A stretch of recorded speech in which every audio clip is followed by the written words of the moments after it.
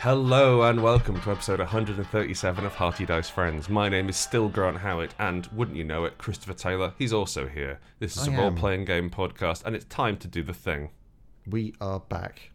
We were gone? It was Christmas. It was Christmas. We had to be gone. It was Christmas. I got ill. Chris got quite ill. And it was nasty. Yeah, and all it wasn't fluids. It wasn't worth your time. You didn't want me gumming up the microphone. You know there's ASMR videos where they spread slime over the microphone and then peel it off? Yeah, it's that, but me trying to breathe. Yeah, just what Chris's voice sounded like. Ugh. So we decided not to, and instead we merely wrote a book. Just at the last possible moment. We've been writing feverishly this week. We entered crunch on Heart, which meant that we were doing upwards of 6 hours work a day. It was harrowing. It was frankly too much for us. We joke, but it is quite weird to be like creative and engaged for 6 hours a day. Like normally we have like downtime work we do for most of the day, or like we'll just sort of yell at each other until an idea comes out. If you're a painter, you don't normally go, right, it's 9 o'clock, time to punch in. Maybe they do. Maybe they do. I don't know, but it doesn't feel like they do. Right? Poets don't do it. No, there's not enough time for the laudanum if they do that. You're not going down the poetry warehouse with your little tin lunchbox. Hey, Joey, you gonna write another sonnet today? It's not like that. No, it's a production line. Always writing one word. Mm-hmm. Yeah. So we've been working, but thankfully the book's done now. And by done, I mean it. Like merely the first stage is over after a scant year and a half of production. Yeah, it's all editing and proofreading and stuff we don't do. Yeah, thankfully now it's just people are going to take it and make it broadly legible, which I like. Rather than us just going, yeah, I think this should be capitalised. Skilled editors, more than one skilled editor is going to cast their powerful eye across this book and turn it from, again, the laudanum-soaked ravings of two madmen into something that is possibly serviceable as a game. And before that, we had a lovely Hearty Dice Christmas. We did. Me and Chris. I was down in London for Hearty Dice Christmas. And special guest Mary Hamilton, obviously, because they live in the house. But yes, Chris and I had a lovely time. We did Christmas. We had a little tree. It was teensy. I loved it. And a big duck. Such a duck. Oh, behemoth. It was delicious. But Christmas time is over. Pack up your troubles and your tree in your old kit bag. Take your tree out of the kit bag because it's too big. And why don't you, Christopher, give me the first question of Hearty Dice Friends 2020? Pekamo off Reddit asks, do RPGs need character advancement? It's a challenge doing this because it's often the hardest part of the game. Yeah. Like, there's the idea of you create a character and that's the core, that's like your lever, that's your environment suit for going into the game. And so you can balance that quite easily if you have like certain starting characters, but then after that things get a bit fucky. The challenge is good stories come from change. When the world when someone changes the world, when the world changes someone. And role-playing game characters only really change up. Yeah, actually I was gonna call this into question. Like there's two definitions of advancement. Mm-hmm. Right, so there's the standard one that's really easy to understand, which is just you get better. Yeah. So your numbers get higher, you get more abilities. Push button number go up. But there's also like character advancement, as in character moving forwards through story and plot. Yes, I suppose so. But that's harder to. You do need that. You absolutely do need that. But what I'm thinking is that all games have advancement, but some games only have the more esoteric version. Because they're shorter games, they're designed for one shots. There's not the time to go, cool, you've just hit 5th level, now add 30 numbers and pick 6 feats. So here's a question for you. With Honey Heist, arguably my finest work, when something goes wrong or something goes right, your stats shift around. Is that advancement? It's definitely the esoteric kind. Well, no, I think because it's mechanical rather than fictional. But it also changes the way that you deal with your character, right? As they lose abilities here, gain abilities there. It's advancement. It's change and progression. But I don't think it's proper advancement. In terms of like, well, I get +1 to this now. Because what advancement does traditionally in role-playing games, it creates a new floor level. Go on. So if I've got a base attack bonus of 1 and 1 feet, the next level I've got a base attack bonus of 2 and 2 feet. Oh, how exciting. Yeah, not exactly thrilling the way I've described it, I admit. But no, I get you. But that's my default assumption. I can then have a spellcaster on me to add more, whatever. But that's now the new base. It feels like kind of like a save point almost, in a game. Yeah, that's fair. Yeah, and like you've got a new level of understanding of your character. Yeah, so you get to this new bit and you go, cool. Now I'm working from here. I think it does feel nice when you push button and number go up. Obviously, huge fan of that myself. And it's quite, I think, especially from an RPG point of view. So, like, if I'm playing a computer game, it's like, well, if you've got lots of options, there are builds. And if you don't have lots of options, there are you have to buy all the things. So like, we were playing. Oh, another thing that happened over Christmas. We played the Jedi game. We did play the Jedi game. Star Wars. What's it called? Doing a Star Wars. Here is the Star Wars. Jump in the air. Jump a second time. It happened, the game. It's Dark Souls, but programmed underwater. But bad. Yeah. I mean, bad's a strong word. This wasn't good. I didn't enjoy it at all. No. Well, I think we had a lot of fun going every time. Mainly fucked up. Yeah. Every time the noble Jedi hero just fell down a fucking hole again. Because the platforms didn't see it, or the weird wrapping to jumping on vines just didn't work. Yeah, he wasn't a fan of holding on to things, was he? No. That game had you sat down and you did your Jedi meditation, or as I'm calling it, Jeditation, and you had your big skill tree and you put your points into it. And the aim of the game was, okay, by the end of the game you can have all of these. Yeah. It's just roughly the order in which you're picking them. It's just gated, right? Which doesn't feel like it works for that game because it's very much about that character's story. Right? It's about Cal, whatever his name was, becoming a cool Jedi Master and, parrying stormtroopers and throwing them into holes and things. That simply, like, I've got lots of different routes, but the end of the game is I go and fight the big Sith guy and kick him down a hole and whatever. But if I've got a role-playing game where I'm making my own character, I think I want that choice. I want that breadth of choice, and looking at things like the options afforded to you in your Apocalypse Worlds, your Blades in the Darks, if I may say so, your Spires, where you kind of have the smorgasbord style. Yeah, there's just like a grab bag of stuff, and you put it together how you want. Yeah, my character's going to be about this, and there's generally like, and you can have something from another class if you'd like. Oh, okay, cool, blah, blah, blah, I've got that, that's cool. And that's really neat, I like that. And I think that the option of, like, for your standard Dungeons and Dragons, your standard my character's planned out over the next 20 levels, that feels a bit constraining to me because I kind of know what's going to happen. Right, yeah, you kind of like it more when you go, okay, so we're fighting lots of ghosts. I'll get ghosty powers. Or, like, I fought loads of ghosts. I'm going to buy... Yeah, sorry. Did you mean powers to fight ghosts or ghost-themed powers? Ghost-related powers. Yeah, definitely that. Yeah, so like, I've inherited this. So the way we did Unbound.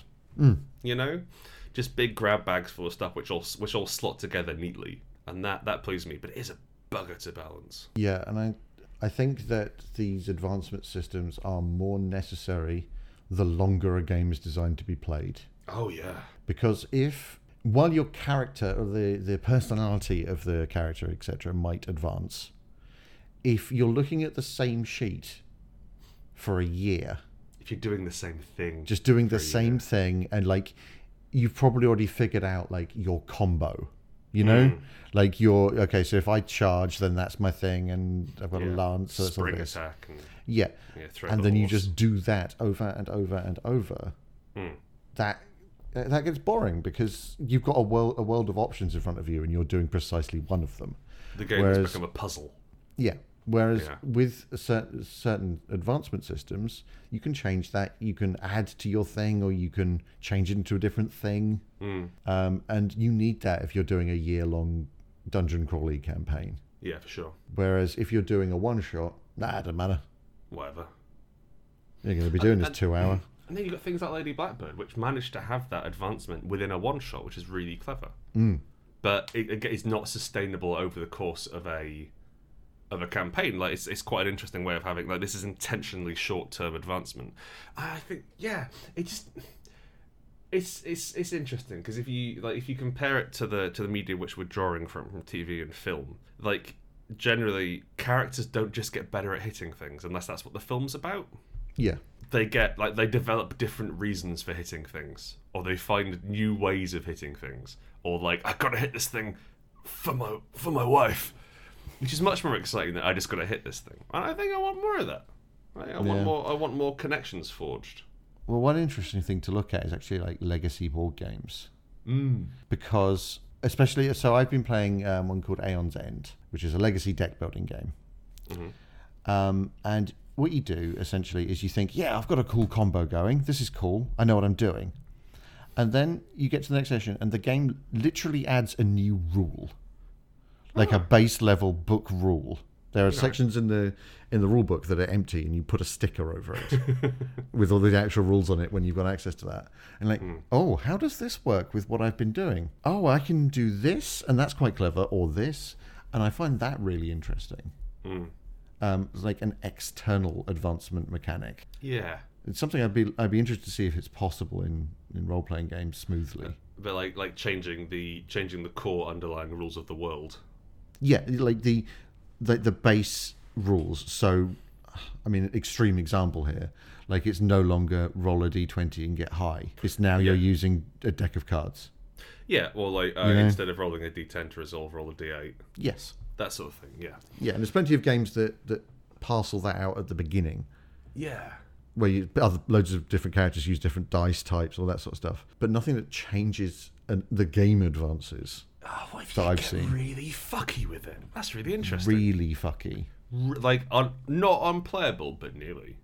Just on the line of unplayable, It's on the cusp of interestingly playable.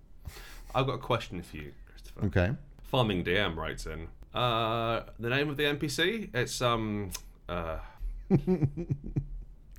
So I'm going to translate that into, how do you name PCs? And how do you... Yes, and on the spot. Yeah. It's so hard. It's so hard. What I generally do is I try and think of either a place or a celebrity. Right? And then mispronounce their name. Okay. This elf's name is Spall Holywood. But I mean, that's not far off. Like, you could just take Holywood as a surname. Hollywood is actually a great name for an elf. Yeah, I was wrong. And then just either go with Paul, because you're boring, or just add something Lithanriel, you know? Wood Holly. Yeah. You know what? I took the piss. Maybe there is room for a silver-haired Great British Bake Off judge in your forest elf kingdom. But yeah, just well, like we had to write a lot of NPC names in a book recently, and almost all of them are just fudged together words. Coming up with rules for yourself is really a useful thing. So rather than pick any name, like picking a culture that you draw from or a certain kind of sound that names have, means that you can start, like, you know that this elf's name won't be Gavin. Yes, there'll be a consistency to them. It won't be Krogbuck. That's good. It'll be Lithandriel, as you said, or Effluvia, or Chlamydia. Just a really, like, beautiful ballet dancer style flowing elf named Effluvia. Yeah, or Bubo. Puss. Bubo sounds more like a sort of little character. Hey, it's Bubo. Hey, I'm Bubo. Hey, I'm Wanna see me juggle? No. Hey, wanna see what I killed? No, Bubo? Jesus, what? That's good. I ate it. I'm here for the kids. Give me them. Bubo, how did you get here? I was in your handbag. Oh, how long? So long. I saw everything. Lipstick. My insides is purple. I like Bebo a great deal. I'm imagining him as a gremlin, but like the fuzzy kind of gremlin. What are they called? Mogwai. Mogwai, yes. Like Mogwai. Yeah. I will also note that Chris and I spent, and this is no exaggeration, 45 full minutes yesterday trying to name a single fucking ability. God damn, that's hard. Which was about having a dog that could smell things, which you think would be easy enough Yeah. to name. You've got to make like, it sound right. Yeah, and generic. Yeah, anyway. It's a So real we challenge. just went with smell, dog, find stuff. Yeah. Yeah, which, please, while listen. weak, is the best we had. I wanna level with you. So, Hearty Dice friends, Hearty Dice listeners, you represent the kind of the hardcore of our audience. The elite. Please don't buy Heart. It's terrible. And if you do buy it, please don't review it because we've just ruined it. Smelly smell dog. I know. It was a low point in our career. That's one of the better named powers. Yeah. One of the One classes ability is just webdings. called one. Yeah. There's not a two. It's There's really a four. bad. Yeah. Yeah. So just look. Just say it's good, okay? Yeah. Or like buy it for someone who probably won't read it. That's smart. You know. There's a lot of pictures in it. Just focus on those. Loads of really good pictures. I did some of them. Chris did some of the others. You can tell which ones are mine. You can tell which ones are... Mainly Chris cut out pictures from women's magazines and then like cut them up and drew on them. Did kind of collages. I got the Debenhams mail order catalogue and I went to town. A lot of bras. Lots of bras. Yep. A lot of bra. Yep. Here's a little fun fact, Chris. When I was much younger, before I really developed into even a young man, when I was a boy, I understood that tits were important. Thanks for that fact, Grant. And onwards. No, we're building to a story. No, and I know. And next question. I understood that tits were crucial. Me as a male had to find tits interesting, so I found a mail order catalogue, cut out all the pictures of bras with a boob meat in, and then just pasted them to the mantelpiece in the spare room.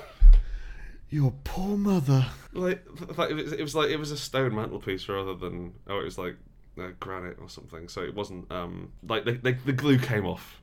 Okay. It's not like I ruined the wood, but I was like, yeah, obviously I need to erect some sort of tit shrine. And I thought naming a power smell dog find good was a low point in our lives, but No, I've moved on now, and I keep all my tit shrines in private folders. they're all in slippery fish within a binder. They're all and by private folders I mean like manila folders I keep hidden around the house. In a filing just in a filing cabinet. Not yeah, porn. no one's going to look in a filing cabinet, are they? Not anymore. No. Just real quick, Chris, can you name an elf for me? An elf? What sort of elf? Like high elf? What elf? What's going on yeah, here? they're really tall, and they've got they're loaded down with books, and they've got glasses with loads of different lenses on the front. Dammy Mo. Dammy Mo. Interesting. And the challenge you That's see here... DHAMMIMOH. Oh, like one word. Yeah. I did like hyphenated. And I think that's fine. Putting apostrophes, that makes it more fantasy. Lovely. Yeah, in fact, that's a really good farming DM. That's a good tip. When it comes to apostrophes, layer them on with a trowel. Yep. Can't get too many. In fact, if your character's name is just apostrophe Johnson, Also a good name. that's a great name. The challenge I think that I want to try and illustrate is that if you just say a elf, fine, okay, green leaf or whatever. Yeah. But when you come up with a name for something, it has to sum up the character. It has to be a reflection of the character in some way because they are a character. They're not a real person. And so that I think that you're expected to have some level of nominative determinism. Yeah, and like it's easier because the way a GM presents information to you is essentially in a sentence, right? Yes. It's just a small packet of information, and you've got to tag that to a non-existent character. And remember them and their name and things like that, and you get a much more vivid image if it's an obvious and cool, memorable name. Like one of the characters in one of the adventures we've done, their first name is Hellacious. Yes, Hellacious Quinn. Hellacious Quinn, and Hellacious just sums up the character nicely. There came a point in my career, I'm going to say it's about 4 years ago, where I stopped trying to name things sensibly. and I picked things which are good. I picked it's like it hit a cap with Sexy Battle Wizards, where I'm like, well, this character's name is Proximate Endeavour. Yeah. And get out if you have any questions. Like, I think I think that we have that like Frank Zappa and that your Bowies, your Moon units. Who was that Cusack? What was the name of the guy who had the Moon unit kid? I can't remember now. That's Moon Unit is the name of some celebrity child. It Might might be Moon. it might be Zappa actually. I think it is. Yeah. I know one of his kids is Dweezil. Yeah. Wow, and just like delicious. Give us more names. And the thing about it, the more people that have daft names, the more acceptable they become. Yeah. Now, like, I'm not going to have children because I believe it's a cruelty. But Chris might find a child. And it's make it like I'm stealing these kids. no, you found it. It wasn't anyone's child. That's the little man in the handbags job. You wanted it more than they did. And, Make and it sound then like a local karate trophy. and then you get to name that child. It's true. And Like- hellacious it gon' be. Or ampersand. But like, How you about can delicate? as long as you're consistent with the way you name people, it works fine. Like for the Drow Inspire, we used like mostly French Haitian derived stuff and then jumbled some words about. But certain people just don't have that, despite fitting into the same category, like hellacious, or salvation, or valorous, Eponymous Grindle. eponymous. They're Yeah. just really great words It's that should be names. find some words you like and use them. And for the love of Christ, don't call your character Bob. No, even seems if to be- even if it's a joke. There seems to be a thing amongst Americans where they think it's funny. Yeah, Must be some American joke that us Brits don't get. Because it's just it just feels like, oh, I'm going to call my character fuck you. fuck In you. fact- I'm not playing your stupid game. Sorry, in fact, fuck you's a much better name for a character. Yeah, it is. As a dwarf. Especially if you is a family name. The family name is Asshole. You was his granddad. Just imagining what kind of character fuck you asshole the dwarf is, and I'm getting this wonderful image of an almost perfectly square fight that someone's condensed into a dwarf shape. You can probably hurt yourself on the corners. Yeah. Ask me a question, Chris. I shall ask your question.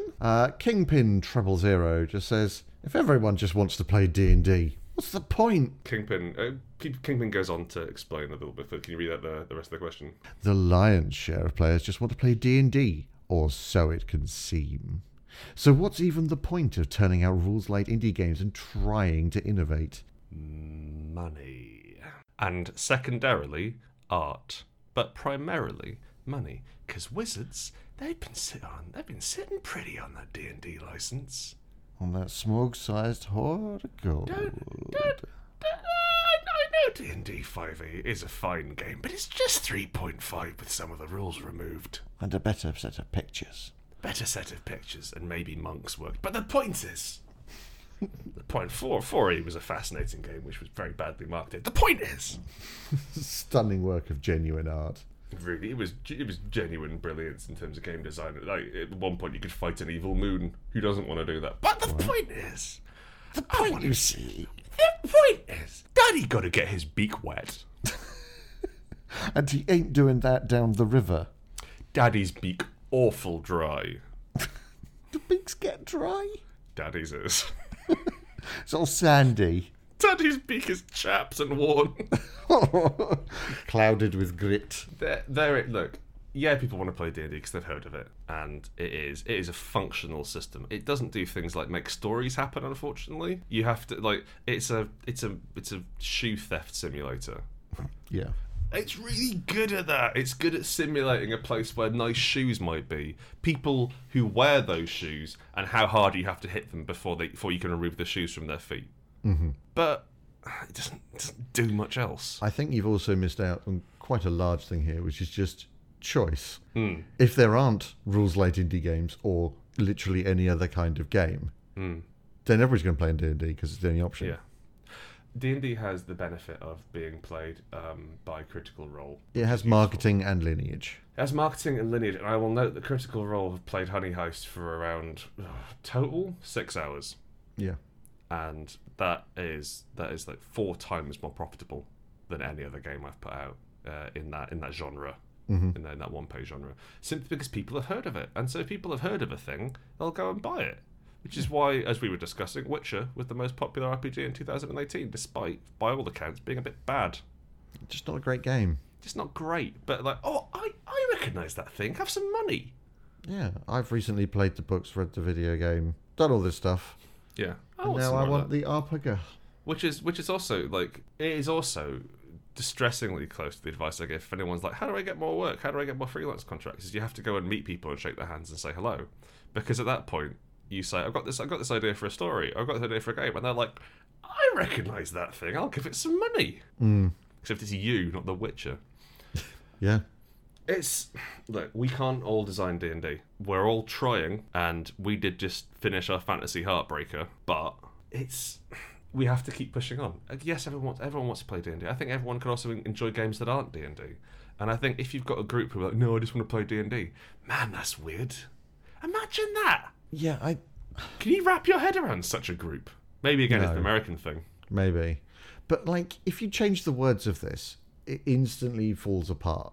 I mean, obviously it does, because that's how words work. Yeah, you could replace them all with Spaniel. The lion's share of people just want to ride horses, or so it can seem.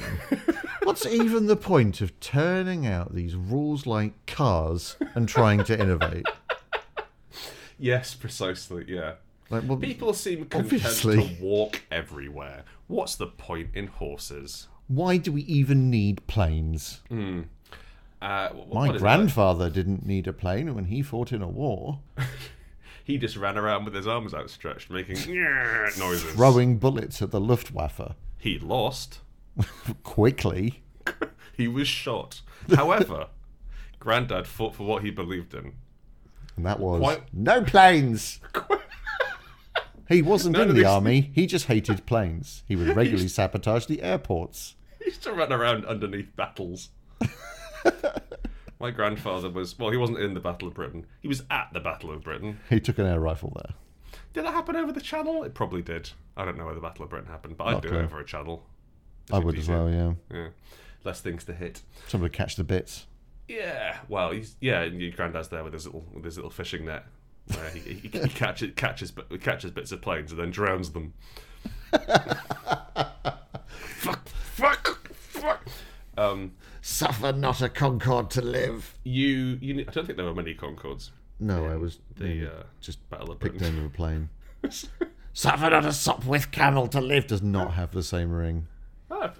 Spitfire. There we go. Can't think of any others, but I'm sure there was more than 2 planes. One of them not available in that time period. There's only been 2 kinds of planes: a supersonic plane and a plane made out of paper and sticks. Yes. So we gotta, man.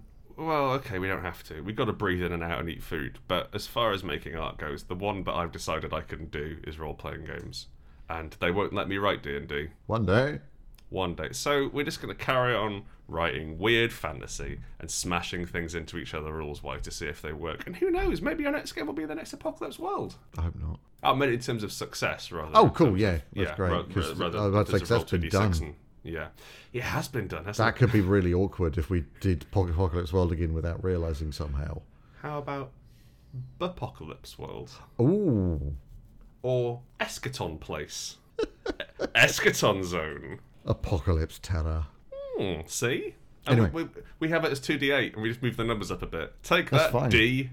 If that is your real middle initial. I've used his first initial. Was it? Yeah, D. Vincent Baker. Oh, yeah. Derek Vincent Baker. I've got to presume... Daddy. Dalmatian. I've got to presume that his dad's also called Vincent Baker, but he's like C. Vincent Baker, and they go through... Oh, yeah, they're just like iterations. Yeah, version D. Do you have one last question, or shall we move on to the next question? I have a quick one for you. Okay. I need you to just hammer out as many of these as you can, really quickly, with explanations. Mm-hmm. Zimrillim asks, what are the best sound effects to learn how to make as a GM? The klaxon. Mm-hmm. Sorry, am I making the noise and you're explaining? No, we're both doing it. Okay, You have to translate some of this shit. For fights. Oh, okay. I thought I was trying to get in an orange. That's also... Oh, my eye. Oh, there's juice in it. This wasn't worth it. Man, these things are mainly pith. Everything's pith round here, sir. What noise have you got? It sounds very cute, which I like. Thank you. Um, Obviously, you gotta have the shotgun noise. yeah, but not the... Because that sounds like shit. Now, what you also need is a healthy range of meow, daka daka daka daka, ba-doo, ba-doo, sort of noises for combat. Oh, sorry, go on. And if you can, I want you to verbally do the noise for like Batman fights. There we go. Those. Thank you, Grant. Zot. Just like Zot. What does that translate to? One of my favourite noises? Man falling out a window from above. Mm-hmm. Sorry, man falling past the window you're on. Professor Doppler. You're falling already. I heard you arrive. And leave. That noise, which is the sound of an old door. Yep. Wasn't just and also the sound of a door closing when you've had to leave because you can't think of any other noises. That's a good door noise. Well done. Dogs are always good. People love a dog. And if there's a surprise twist, what you want to do is you want to get down on the floor, scuttle up to the door, Just do a big shit. and then ping the springy doorstop. Boom. Done. But just like you just stop mid-sentence, drop to the floor Scuttle. suddenly, Crabwise. scuttle, and then brang, creep back, and then continue your sentence. This is opening a dangerous and exciting new era of Foley work in role-playing games. Just bringing tinfoil and bags of marbles. Well, like, for instance, the wizard greets you. He's facing away from you. Come in, players. Don't worry, I'm just finishing up here. Sir, pull your trousers up. Oh, hang on. A little bit more. Can you make me one last sound effect? Mm-hmm. For a jingle? Let me have a think. Did you ever want a game to exist, but not enough to make it yourself? Grant and Chris make games. Okay, no writes in. Brewster's Minions. Your evil genius uncle has left you 30,000 henchmen, but to keep them, you've got to dispose of 3,000 of them in 30 days.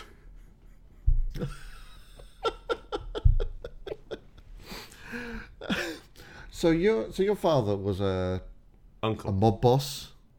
Mm-hmm. Uncle, sorry, your uncle was a mob boss Yeah. or something like this? I'm feeling And- more like supervillain. Oh, okay, sure. He's got like a death Because row, that gives sort us a of- slightly it gives us a bit more wiggle room rather than having to, I don't know, murder them with a hammer. Yeah, it also makes the minions less they're just people. goons. They're just goons. They're caricatures they all have rather the than same- being like Larry They all or have the the same family. haircut, aside from that 180s guy who's like at the back. You know that guy who's in every film? Wipeout. Hey, Yes. what are you doing walking around here, baby? That one. Guy who presumably sat on himself before every scene. He's not come out well. No.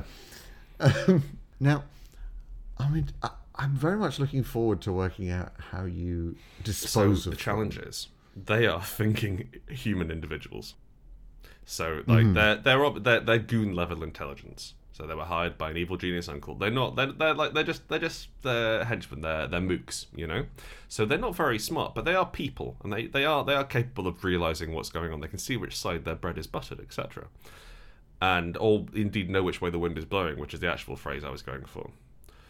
But Okay. if you just like, I don't know, pull a trapdoor and 100 of them drown at once, the other 29 and change, the other 29,000 and change are going to be like, hey, wait a second, why'd the boss kill all of us with the trapdoor? We should leave. So you've got to make it like a series of increasingly less believable accidents. So what you've got here is you've got minions as resource, right? They are essentially your mana bar. So what you need to do is you've got regular attacks from the vicious superheroes. That of course you defend them off, right? You got to keep safe.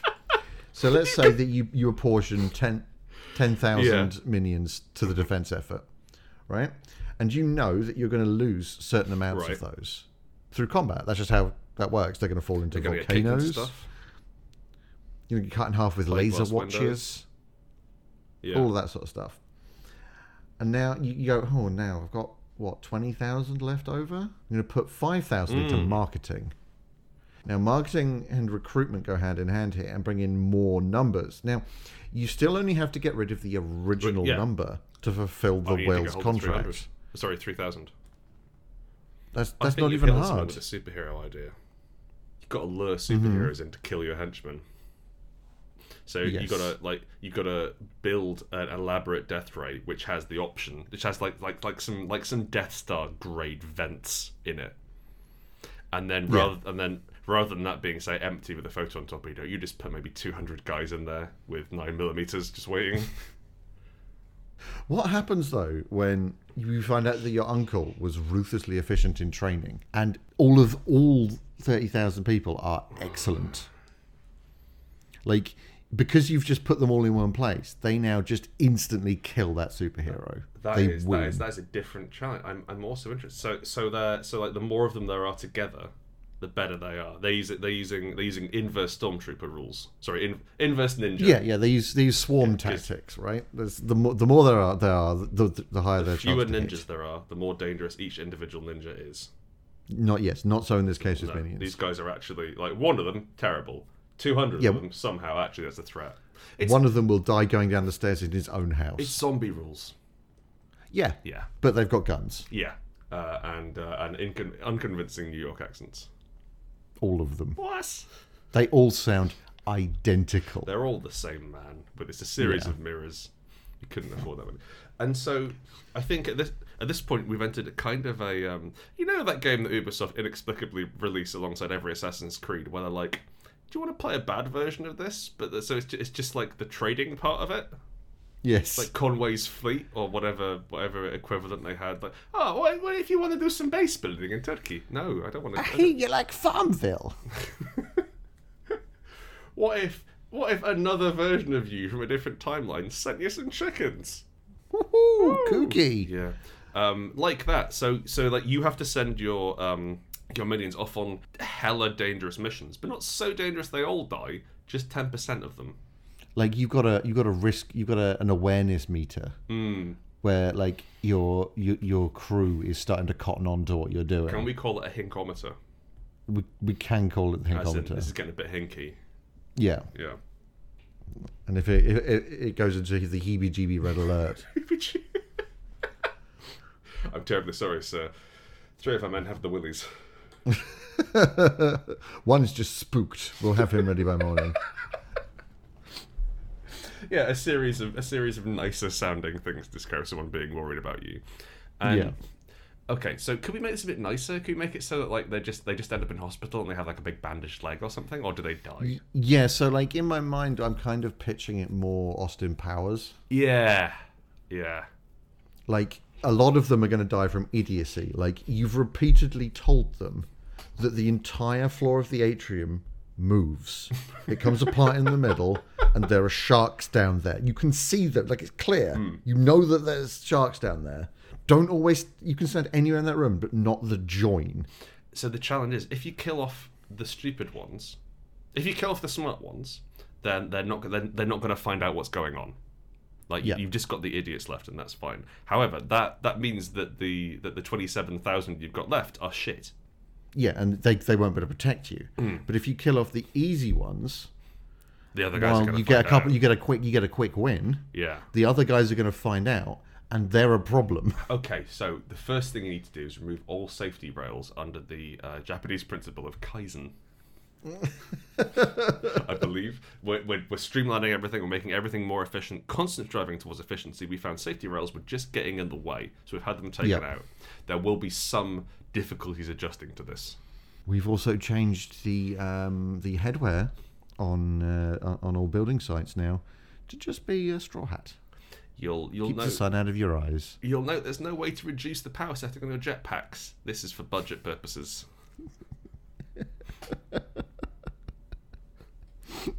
All hand grenades will now be remotely controlled. Due to funding cuts, we've had to remove all the safeties on your guns. Please simply don't fire them if you don't want to. All of those little golf carts we have to go around our complex now just have 2 speed settings, on and off. There's just a big. There's like, you know, the big full steam ahead switch that you have on all that. They have the big sort of tung tung tung tung tung, and they have it. Yeah. Right? Yeah. It's just got on and then off. Yeah, it's a Frankenstein switch, right? Stops. It's the old throw switch. Yes, precisely, and like, it's quite hard to turn off apparently. Oh, I like this. There's something quite charming. Do you have anything you want to put forward as a game? Because there's a few. We've got quite a few good ones in game concepts this week. So there was a beautiful one which came from a picture about that came from a picture of a story about police dogs from Silent Pete, and it's a picture of a gun with a dog on top of it. And Silent Pete has just beautifully gone Bullet Dogs, a game where dogs are bullet-sized and shot at people. Okay, does this harm the dogs? No, they are wearing like suits. They've got little helmets on and it's fine. No, not their little helmets. Like, do you remember the G.I. Joe movie? Unfortunately, yes. Yeah, like Actually, no, sorry. Yeah, it was great. it was great. I Yeah, love Bruce that Willis film. was there. It was fun. Like they're wearing these like skin tight things, but they're all Kevlar armored and they're all safe and it's all compression suited. So they're going to survive. Right. But what you don't get is the way a bullet works is it hits a person and splits up inside, right? That's what really causes the nasty damage. So what you're saying is we In need this more than case- one dog in the bullet. No. Okay. What I'm suggesting is that dogs can do something bullets can't do, which is bite and track things. Oh, tracking. Get the heart, boy. Get the heart. Right? But like non-lethal ability to disable people, you just shoot the dog at them and the dog just goes, right, okay, that's the nerve that controls the leg. Just bites it. Paralyzed. Now we've got to presume that dogs do less damage than lead because they're softer. Yes, absolutely. The initial impact is essentially non-lethal. The penetration might be a bit tricky because you've got to get in. It does leave a hole. Yeah. And then almost like it's quite macabre. You've got a dog running around inside your innards looking for your nerves. Yeah, I mean, I think I'd imagine rather if be you shot. if you will, like the hole they leave is not terrible. It's just like if there was a mosquito the size of a Fiat Punto that bit you, it would be that size. I'm not going to imagine that. I won't. I think you should. I'm not. I think everybody should be imagining I'm that right stopping. now. Okay. So, do you you don't play the dog? I presume you play the I suppose You play the handler. you play a freelance dog handler because I'm not writing a game about cops. You play a freelance dog handler who may work for some law enforcement agencies, but also does freelance stuff in like content security, problem solving stuff in war zones. Non-lethal defense is just you fire it at the ground and it just barks. It's like it's like instant stop, no inertia, Yeah. no momentum, like bonk. Are they But bullets? it's incredibly tinny because it's the size of a 9mm cartridge. Well, of a bullet. Which, incidentally, Yeah. I feel I need to call out that that JP on our Discord has renamed this game K9mm, That's really strong. which is so good. I like this. I'm not sure it's a game. No, but it is a film that I want to watch. Starring Kevin Hart.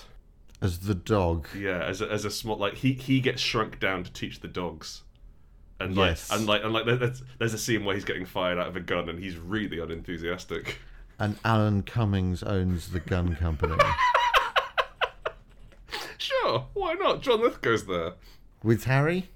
Of Harry and the Hendersons fame? He's referenced but never shown. Okay, good. Because he has a nightmare face. I hope you don't shoot my dog. I hope you don't shoot my giant Bigfoot with your dog gun, says John Lithgow with the voice he has. Yeah, and fires a full-size St. Bernard out of an artillery cannon at I've it. got another suggestion here. Okay. Gwathering writes in, world-class MMA fighter bear. World-class... Hang on, is the bear a world-class MMA fighter? And a Or billionaire. does a world... Hang on, say that again. So, Gwathering was looking at books that they can spend reward points on and found a series of erotic novels. Oh, such as Sexiled. My sexist party leader kicked me out, so I teamed up with a mythical sorceress, Volume 1, and Mated to the Alien Dragon. Would you like me to read the blurb? yes, please. Mated to the Alien Dragon by Kate Rudolph from the Celestial Mates series. Fight five guys in a dark alley? Or step through a mysterious portal? For Kristen Mora, the choice is easy, but stepping onto an alien ship isn't all it's cracked up to be, especially when a figure shrouded in shadows starts talking about celestial mates. A mate? Her? No, thank you. Oh, was that it? That's that's not the whole thing. That's the teaser. That's terrifying. It's a bit.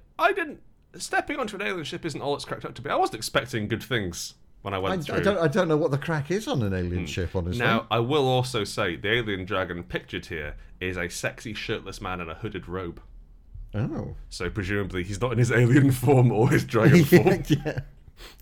It's just everything below the waist is just nightmares. Well, yeah, when I imagine alien dragon, it's like Bloodborne crossed with Dark Souls. 68 legs and a tail. I'm thinking tendrils. I'm thinking eye stalks. I'm thinking it breathes space. Yeah. Yeah, wisps, like things hovering, like those horrible like rust monster antennae. Yes. Yes, just like tasting the air with its eyes. Anyway, the important thing. So Tasha Black, another author, wrote "Bait This," which is it's from the 300 Moons series. Oh, okay. Yeah. Now, firstly, I don't want to mock erotic literature, especially there's kind of a jokey thing around it, and like Chuck Tingle's done some things, and Chuck Tingle's doing some really good work, not necessarily as a writer, but as a spokesperson, a spokesbro for gender equality and for sexual equality, and he's doing some good things. And also, there's an element of a woman's writing a book about sex. Oh, it's got a bear in it. Oh, it's weird. I don't want to do that. What I want to do is try and come at the idea of a billionaire MMA, world-class MMA fighter bear, and examine that with joy. So there's one important fact I need to know before I can base anything on here. Okay. How did the bear get his money? That isn't covered in the quite small image I've been given, but I've got to presume trading stocks.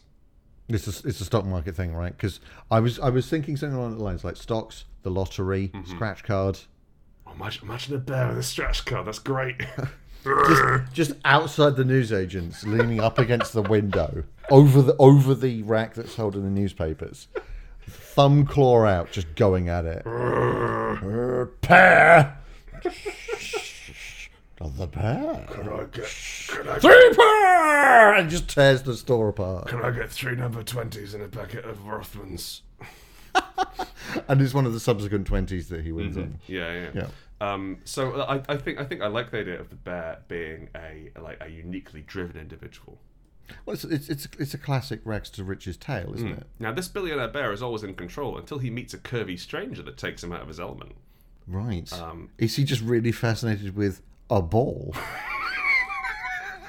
Just one. Is that what just happened? So, is this person just at a zoo masturbating whilst the bear throws a ball about? The idea of a bear that's clever enough to fight in MMA and earn $1 billion, but for some reason balls elude him. It's perfect. Surely this is what God looks like. It's only got one curve. I can't handle it. I like the idea of trying to. So it would be UFC. It would be based on the UFC game. So none of this worldwide wrestling nonsense. This is a proper PS4, maybe PS4. Chicken fence octagon. Yeah. No. Here's the thing. He's a billionaire, right? So he's in the big leagues. He's world class. Except no one can find out he's a bear. Okay. So the game consists of 1, a series of really easy fights, and 2, quite a difficult PR campaign convincing people he's not a bear.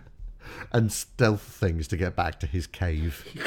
It's a nice cave, but it's still a cave. So let's say like level 5, you've got to fight, I don't know the names of any UFC people, but a tall, bald white man. That seems to be most of them. Yeah, that's most of them. He has green shorts on and he likes to do the kicks. So you got to fight him, which is really easy because you're a bear. You could take his arm off if you wanted, and I think an element of the fighting is making it look like you're not a bear. So So rip and tear is bound to a single button. So like all the moves which are normally special attacks are all bound to a single button. But if you want to do like a punch, it's quarter circle towards kick. if you want to do something which looks like a human, you've got to really challenge it. But anyway, that's a really easy fight, and all you got to do is stop yourself from killing him too much. The real challenge comes when the Daily Mirror get pictures of you eating a salmon clean out of a river. But catching it as it leaps with your mouth. Sorry, I say you. Your boss, who is a billionaire bear. I've got to presume that you're his PR. You're his PA. You're sort of smoothing things through for him. I don't know. I kind of like the idea that you zoom in and out. You play both. You play the bear and the PA. Yeah. Yeah. Sorry. I want to play the bear during the combat scenes. Later on, you just the crowd screaming as you're led into the octagon. Yeah. The claws poking through the end of the boxing gloves, whatever it is they use. Refusing to take off your t-shirt because you're covered in hair. Yeah. And the announcer says that there's a new contender tonight. And you're looking askance at the person on the other side of the ring to you. And a little, 10% of your animal brain is going, that's a fucking kangaroo. But you can't prove it without saying you're a bear. From down under. That's a kangaroo in boxing gloves. I've seen one of those murder Sylvester the cat. I'm screwed. Yeah, that's I think level 9 onwards, or maybe New Game Plus. Yeah, other people have cottoned onto the trick, so he's a billionaire kangaroo. But I know he's a rube kangaroo. He's been put in there as a... Oh, he's Patsy. Yeah. Okay. Yeah, he's just there to make money. But yeah, that thing will eviscerate you. It will mess you up. I think a bear versus kangaroo is a pretty fair fight. Yeah, my money's on a kangaroo. Well, okay. The bear's got fighting experience. The bear's been through a few levels now. He's canny. Oh, We've not been remember training the him. Russian training scenes in Rocky? Exactly that. The sweat, the weird haircut, everything, but a kangaroo. What animal do you think a bear would definitely not be able to beat up? Rhino? I don't know. Yeah, I mean, hippo? The problem is you have to go big, right? You have need to go to armor, something like hippo or something like that, just to negate the fact that a bear can just swat you in half. Wolf swarm? A wolf swarm could kill a bear. They just Very hard to disguise the single they'd lose billionaire. too many of them, right? That's true, yeah. What's it like? That's why they don't fight, because if they bring 10 wolves, they'll lose 8, and that's not worth it. You've got 2 in each short leg. Are we going with the idea that the wolves are in fact puppeting a bear suit to get into MMA? There's not enough room in a human suit. So they puppet a bear suit and make the bear pretend to be human. Chris, It gets too deep. I really like this. I love the different layers of this. I think there's drama. I think at one point we fall in love with the bear. Obviously. And we have that. I already have. We have that rival, the ball that the bear found. And I mean, the bear is pretty pro ball. The bear's pretty pro ball, and how when if, on a desert island someone's really hungry, they imagine their friends as a roast chicken. It's just you look at the ball and you're so overwhelmed with jealousy, it gets kind of like Bugs Bunny girl bugs makeup on it. So it's got eyes with the eyelashes and the big lipstick. It's come over here and have a good time, Mr. Bear. Oh, that dirty tart. And then the bear looks at me and all it sees is a ball for a head. And it's so sad. Why won't it happen again? The music plays. I won't let it happen again. I think I want this more than Brewster's Minions. Yes, well, Brewster's Minions is the one we could actually make into a game. This is definitely the game. This has Indie Sleeper Hit written all over it. Yeah, and of course it's very much in your oeuvre. That's true. Bears. Deception. Lying bears. So, the name of the game this week is... How to get a bear through the MMA leagues and influence people. Barely legal. Barely qualified to fight. Billion bear. Barely survived that fight with a kangaroo. Bears. They fuck balls. This one does. It's bears of some kind. Bears of some kind. Yes, there we go. Or how about... Oh, Chris, I've got it. We just get a UFC person to endorse it. We put their name on it. And so it's like Ronda Rousey, right? Colin McGregor's backroom bear bash up. Colin McGregor's UFC official 2021. It's going to take us a year to program it. But then the game is you're a bear in disguise as Colin McGregor. You just slip it in as FIFA 22. market it dead straight. There's a little speech bubble on the front of the box, and Conor McGregor's like, "I'm not a bear." And neither is my friend. There's no friend visible on the box. The instead of any text in the back of the box, it's just a really sexy ball. That's Just quite drinking a pina colada. It's quite avant-garde for a UFC game, but I do like hugging other men whilst trying to kill them. So yeah, okay, I'll pick this up. And then you play it, and it's just a really difficult PR game. It's a very strange where PR. you get killed by a kangaroo. It's a cross between Papers, Please and Hitman. That's the one. That's the game. Thank you for listening to Hearty Dice Friends. My name is Grant Harrett. This one's Christopher Taylor, and we love you very much in a nice platonic way. If you love us in a sort of monetary way, you can go to patreon.com/Hearty Dice Friends, give us some cash, come and hang out in the Discord, and be happy. I can't promise that, but you know what? I reckon your life will improve slightly if you come and hang out in our cool Discord. The people on Discord make a good job of it, so they do. It's a wonderful place. You can also pre-order Heart. I'm going to put a plug for that. If you haven't pre-ordered Heart already, you're like, I don't know, maybe I'll get it. Get it now. Yeah, it's really good. I'm not saying it's cheaper now, but we do get the money faster, so I like that. It's the best way to get money. Heart is quickly. Like, if I can be sincere for a sec, I'm super proud of what we've done with Heart. It's so good. It's pretty solid.